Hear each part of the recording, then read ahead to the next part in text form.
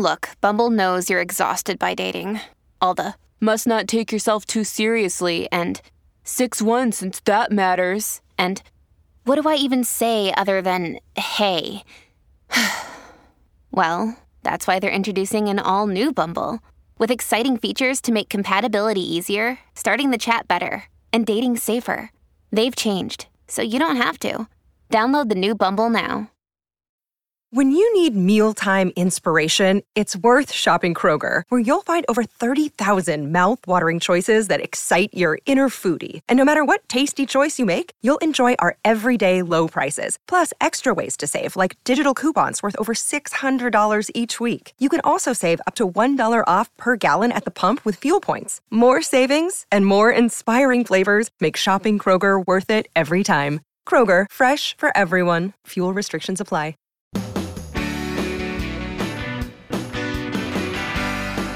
It's my pleasure to welcome you here to the Clark Howard Show. Our mission is to serve you and empower you so you make better financial decisions in your life.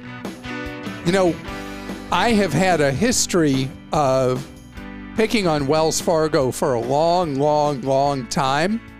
It feels like it's been almost 20 years. And I got something else to warn you about. They don't seem to be changing their stripes at all. And it's really important that you hear the warning I have about another part of Wells Fargo that could get into your wallet. Speaking of your wallet, coming up later, I want to talk about, in an inflationary time, how you play the retail and grocery shopping game. Understanding how the game is played from the retailer's perspective could potentially help you really save money through a time that we all need to make every dollar stretch. So, something that I have encouraged you to do or discouraged you from doing is never, not ever do any investing with the investment side of a bank. A lot of the big banks in the country also offer investing products. But the reality is the banks overwhelmingly do not take on what's known as fiduciary duty, meaning that they will sell you stuff that makes them more money at full detriment to you. In addition, the investment products typically sold by the investment arms of banks are sold at extremely high fees. It's the worst of all possible worlds. You're paying really high fees, and you're not getting somebody who legally is bound to do what's best for you. And then there's Wells Fargo. Okay, I can't even begin to tell you how upset I was when this story broke. But in the brokerage business, you enter into an arbitration agreement when you use a company for investing, where you don't have normal access to the courts. And there's supposed to be an impartial industry panel that is assembled through a group called FINRA. And FINRA is this industry self-regulatory body that the idea is they police their own members and make sure that the little guy, the individual investor, is treated right. Well, what came to light in court was Wells Fargo. This is not an allegation. This is fact now. Wells Fargo engaged in perjury and also in an arbitration, and also, unbelievably, broke the rules and got arbitrators appointed that they knew up front were going to fine for Wells Fargo. That the whole idea of impartiality was pushed aside. The judge's ruling is unbelievable in terms of what Wells Fargo engaged in in what is yet another layer of criminal behavior. This just happened. I mean, you think about what's been going on with Wells Fargo, who for how long have I called a criminal enterprise impersonating a bank? Now I got to add an annex, a criminal enterprise impersonating an investment house. I mean, this is ugly, ugly, ugly. And the FINRA people are like as embarrassed as all get out that their system was manipulated. They've now hired an independent firm to investigate and figure out how to prevent this kind of thing from happening again. And now there's a congressional investigation of Wells Fargo doing this to add to all the other congressional investigations of Wells Fargo. It seems like every time that I expect this company to stop behaving in a criminal manner, Wells Fargo just can't seem to change the way it does business. And so I discourage you from doing business with that company. I think about the question I got a few months ago that Wells Fargo has this new awesome cashback credit card that actually is one of the best cashback cards in America. And so someone posted a question for me for the podcast. So do I recommend that they get the Wells Fargo card?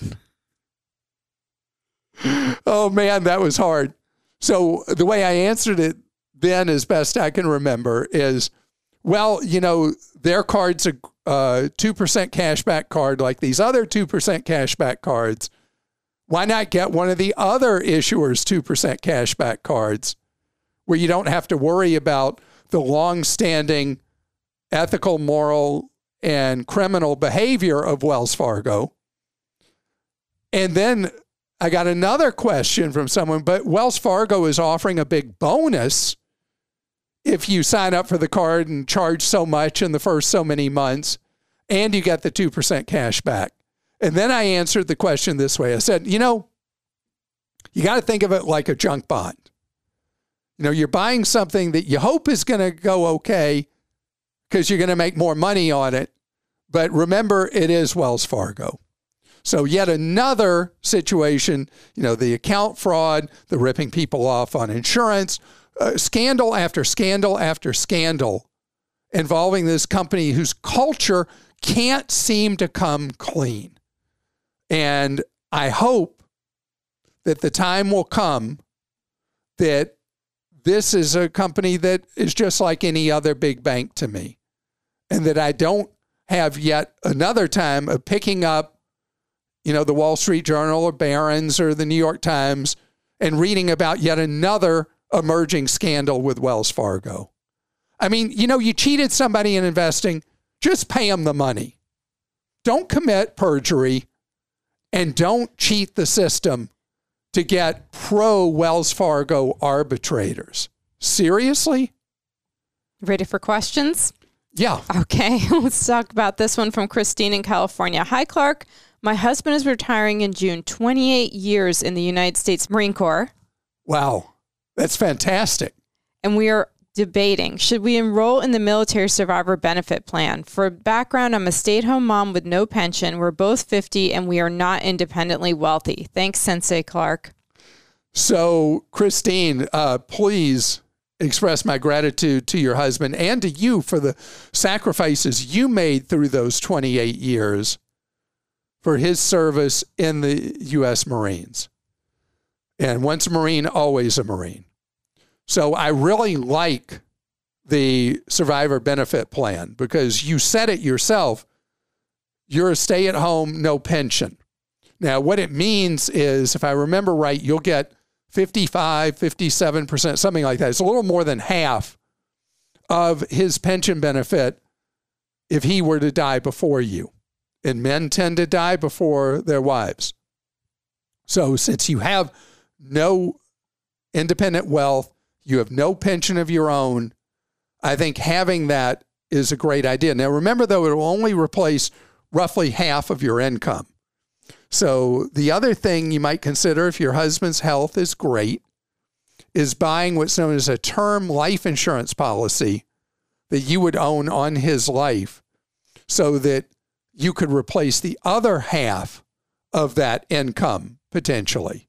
So I know he's getting the pension, and I'm talking about you reducing the amount of that pension so that actuarially you would continue to receive a pension benefit after he passes away, if he does pass away before you. But I want you to know that you're going to be financially okay. A level term insurance policy that I would add on to the survivor benefit plan is something that is very inexpensive to buy if you're USAA members, which so many Marines are. You would be able to buy a level term insurance policy through USAA.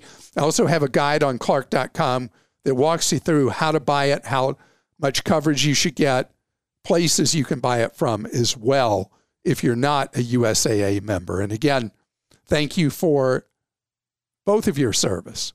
And this is from Daniel in North Carolina. I have a very small business and do my banking at a brick and mortar bank whose name has changed several times since I opened the account. Originally, there were no fees, but the new owners have been charging me monthly. They also don't have mobile check deposit. I'm ready to ditch them, but I'm not sure which online banks to trust. Can you recommend a few?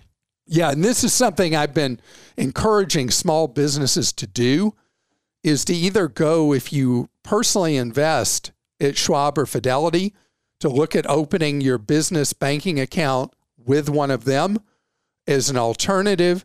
NerdWallet does a list that they've just updated about 2 months ago, 3 months ago. It's slugged the 13 best free business checking accounts. And most of them are, of course, online accounts, no minimum balance required. Many of them pay interest on the money you have on deposit. They are FDIC insured accounts, and you can look through and look at their reviews of these various online banks and look at dumping this bank that has the companies, the sign companies. They're just on retainer because they're there every 90 days putting up the name of the new acquiring bank. You don't need to pay for their sign people.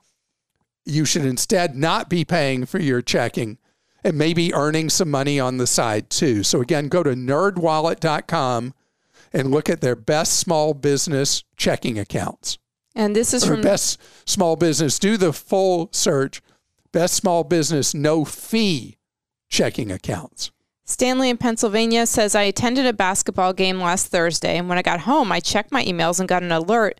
I saw my card was charged $23.74 at my local Sam's Club at the same time I was at the game. I immediately locked the card. So you were shopping on your Sam's Club app while you were at the game during a timeout. And I called the credit union the next day. I just got this new card 1 month ago because the last one was compromised in the same way. In talking to the customer service rep, I told them since this just happened last night and Sam's Club has everything on video, plus you have to have a membership card to buy there, I felt we could track down the thief with relative ease. I would even do the legwork and file the police report and be available for testifying or depositions if they wanted to pursue an arrest. They declined. I'm amazed that these companies don't find getting hit and letting it go when they have a great opportunity to get at least one thief. This might send a message that there are consequences to this activity. Yeah, this is a terrible problem. It's one they call diffusion of responsibility, that the banks, in this case the credit union, the merchant processor, the retailer, they all just look at this as a cost of doing business. And they're like, what are you worried about? It didn't cost you money. Well, ultimately, obviously, all theft like this costs all of us money as an additional cost in the system. But yeah, your frustration is legit. They are not going to have any interest in doing anything to pursue the individual criminal. The big thing now in retail is trying to bust the fraud rings rather than individual crooks. And so the individual who gets stolen credit card numbers or whatever, they just go right under the radar, and all of us end up ultimately paying for that. But I don't want you to feel cynical as a result. I just want you to understand that they they do look at this as just like noise in their business. And that's why everybody kind of blows you off when you say, wait a minute, you got video of the crook for sure. You know who this is just by looking. Why wouldn't you do anything about it? And they just don't want to be bothered. Sorry to say. Now, talking about retail, I want to address something straight ahead. In a time of high inflation, understanding how retailers operate that you do business with is really key to you stretching every dollar. Another day is here, and you're ready for it. What to wear? Check. Breakfast, lunch, and dinner? Check. Planning for what's next and how to save for it? That's where Bank of America can help. For your financial to-dos, Bank of America has experts ready to help get you closer to your goals. Get started at one of our local financial centers or 24/7 in our mobile banking app. Find a location near you at bankofamerica.com/talktous. What would you like the power to do? Mobile banking requires downloading the app and is only available for select devices. Message and data rates may apply. Bank of America N.A., member FDIC. This episode is brought to you by Progressive Insurance. Hey, listeners, whether you love true crime or comedies, celebrity interviews, news, or even motivational speakers, you call the shots on what's in your podcast queue, right? And guess what? Now you can call the shots on your auto insurance, too. Enter the Name Your Price tool from Progressive. The Name Your Price tool puts you in charge of your auto insurance by working just the way it sounds. You tell Progressive how much you want to pay for car insurance. Then they'll show you a variety of coverages that fit within your budget, giving you options. Now, that's something you'll want to press play on. It's easy to start a quote, and you'll be able to choose the best option for you fast. It's just one of the many ways you can save with Progressive Insurance. Quote today at Progressive.com to try the Name Your Price tool for yourself and join over 28 million drivers who trust Progressive. Progressive Casualty Insurance Company and Affiliates. Price and coverage match limited by state law. I want to tell you that I am amazed when I look at our weekly briefing of all the wonderful content that we posted over the last 7 days on Clark.com. I had so much pride looking at that just 2 days ago, looking at our last weekly report, because my goal is to give you the knowledge that you're able to take more control in your life, have more power in your life. And that is core to what we write about, where life has so much confusion to it. There's so many different choices we have to make, what's known as the paradox of choice. And we get overwhelmed. So our mission, and one communicated to everybody who works on Clark.com, on ClarkDeals.com, is to give people the advice and information so that you can put it to work in your life. And that's my thing with the podcast as well. I want you to be able to hear something from me, like what I'm about to talk about, and process it, use it as you move forward. And what I want to talk about now is, in a time of inflation, that means that our paychecks, for most of us, we may be getting fatter paychecks, but they buy less stuff. To understand the psychology and the method of operation of different retailers and supermarkets is key to you saving money. So retail works principally on what's known as the high-low. So what retailers historically have done is they have a small number of items that they put on sale at what are really great prices. This is true in the supermarket. We've seen it forever. But it's also true with general retailers, that they'll put a certain number of things on sale, and they may even sell some as true what are known as loss leaders. A loss leader is an item where they will lose net money on that item, is a way to create a perception in you that that store is a deal. And so you go in there, and the way money is made is on the high of the low, because most items are sold at a pretty high markup to counteract the losses or the low markup they may have done on that week's sales items. If you think about it, if you look on an app for a supermarket, or if you have an old-fashioned newspaper flyer, or you get the store and they have a paper flyer at the door and you look at it, and then you look at the sea of merchandise in that store, you realize how few items are actually on sale of everything that's there.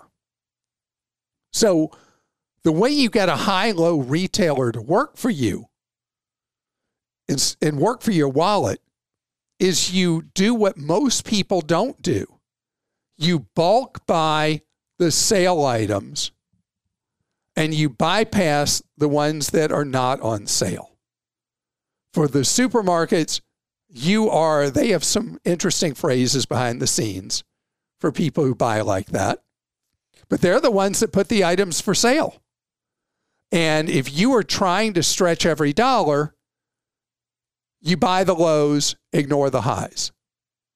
It's no different than what I've talked about all through the years, that how people buy produce. That you'll be in the produce, and let's say you're in apples. Who knew there were so many different styles of apples?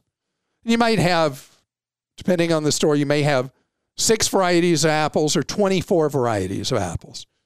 And you're trying to decide what to buy. Well, what do I buy? I look for what's on sale. And if it's a style of apple that I like the taste of, that's what I buy. But if they're not affordable, I don't buy apples that day. I mean, that's what we do all the time in our lives. When we're in a retail store, we see something that we need in our lives, we buy it. And, I have a thing in the warehouse clubs in Sam's and Costco. And again, I promised I would join BJ's Wholesale, but I haven't done so yet. Anyway, when I see an item has been moved to the end cap and there's a ton of them there and they're not on sale, I bet they're going to be on Sam's Instant Savings soon or on a Costco in warehouse sale. And so I don't buy if I don't need it right then, and then I wait for the sale, and that's when I buy it. And so there you are in a warehouse club. And see what's interesting about that, warehouse clubs are not high-low sellers. The warehouse clubs follow the everyday low pricing thing that Walmart essentially pioneered. Target has copied more or less. The idea that you don't want people to do what I said, where they buy the lows and ignore the highs, that they know that the price they're seeing is a good price. Costco, the largest markup on any item in the store, is 15% on Kirkland Signature, their private label, 14% on other items. You're getting an incredible price on it. Now, I get greedy, and when I see that end cap with a lot of items, I want a deal on what's already a deal. Sorry, just who I am. But for you, buying at a store that is an everyday low price retailer, like the warehouse clubs, like Aldi, like Walmart, is the other strategy to use. But if you are going to high-low retailers of any kind, whether it's non-grocery or grocery, know the game. You're paying really, really, really high markups on most items in the store, and in return being subsidized on the purchase of those items that are a deal. And if they're not a deal at a high-low, I don't buy them. And that's end of story for me. And right now, if you're having to stretch every dollar, it should be end of story for you. Krista? This first question's from Robert in California, do you know who Robert California, the character, is? No idea what you're talking about. The show The Office. Have you ever seen it? Never seen it. I've heard of the show called The Office. Oh, you have to watch it. It's okay, so good. You just got to know I am the most clueless person about anything about popular culture that anyone will ever meet. Well, this question, true, right? True. This question from Robert in California is actually about television. Hi, Clark. Recently, you discussed how you record the Super Bowl and skip the commercials on playback. My question is, how do you skip the commercials? I stream Hulu Live, and it forces me to play the commercials on recorded playback. Are you using a video recorder? And if so, what model? And P.S., these days, live TV contains so many commercials. I spend that time reading the Wall Street Journal articles on my phone, a great deal at $4 a month. Okay, that's wonderful. You've come up with a way to multitask using that time. You know what they call the two-screen, how people watch video now, that almost everybody has a tablet, a phone, or a laptop with them while they're watching a TV monitor. So the Super Bowl, we have YouTube TV. So I recorded the game. You know, YouTube TV has the thing where you make a check mark. And so I recorded the game, and I started the game quite late. Not late enough. I ended up having to watch the end of the game completely live and had to sit through some commercials. But that's how I did it is, you know, there's an electronic or digital DVR with YouTube TV. For now, they don't make you, although they're on demand, you have to watch the commercials if you're streaming on demand content. Yeah, if you're watching, that is right, because my wife watches a lot of on-demand television, and you have to watch the commercials, and there's no way to speed through them. And it has made the ad agency community so unbelievably happy. That's why you're seeing so much more content available on demand that was not available in that format before. From Michael in Ohio, some months ago, Clark said he increased his cash position. May I ask where he's parking his non-emergency cash to avoid getting clobbered by pandemic inflation? I am getting clobbered by pandemic inflation, Michael, but you have to have money in a parking space. And so I'm losing every day having money in the equivalent of a cash position, which for me is an ultra short bond fund. I'm losing money every single day I breathe between what I'm earning on the ultra short and what the rate of inflation is doing to erode my dollars. But the first rule with investing is to preserve capital that you might need in a set period of time. And for me, it is a 5-year period of time because of my age. I'll be 67 soon. So I use a 5-year window of having cash equivalents available. The reason is overwhelmingly my money is invested in the stock market in various funds. And I don't want to ever be in a position where I have to sell holdings during a time of a market decline, a bear market, which is a decline of 20% or more. And they are routine that we have corrections, which is a 10% or more decline, a bear market, a 20% or more decline. I don't want the marketplace to dictate the losses I would have to bake in by having to sell at a bad time. So that's why having a reserve that you can live on that's cash or cash equivalents avoids that. And yes, if you look at me standing in place, I am losing, but the losses that I suffer, even with today's elevated inflation rate, are nothing compared to the turns in investment markets that can happen in short order. And this is from Steve in Oregon. I just realized my homeowner's insurance doesn't cover any damage related to earthquakes. It's about $300 per year to add the coverage, but that still has a $30,000 deductible that's deducted from the final settlement, so it's no out-of-pocket for me. I've never heard of any earthquake damage in my area, but all the fearmongers say we're due for the big one. Is adding this coverage a good idea?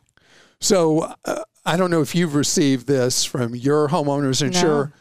I've received it from mine, and I'm in an area not prone to earthquakes really at all. I guess it could happen at some point that there would be a damaging earthquake, but of the list of worries, very small. So the question is, where you are in Oregon, what are the odds that you're on a fault line that could lead to a catastrophic earthquake. I mean, it's not something I'm familiar with being an issue in Oregon. So if it's just such a low level risk, I would not spend the money. If it's a meaningful level of risk that you have in the part of Oregon you live in, then I would consider it. But otherwise, nah, I'd let it pass. Here's my concern. California, where so many people live directly under great threat from earthquakes, your homeowner's insurance doesn't cover it. And a shocking number of California homeowners don't have earthquake insurance.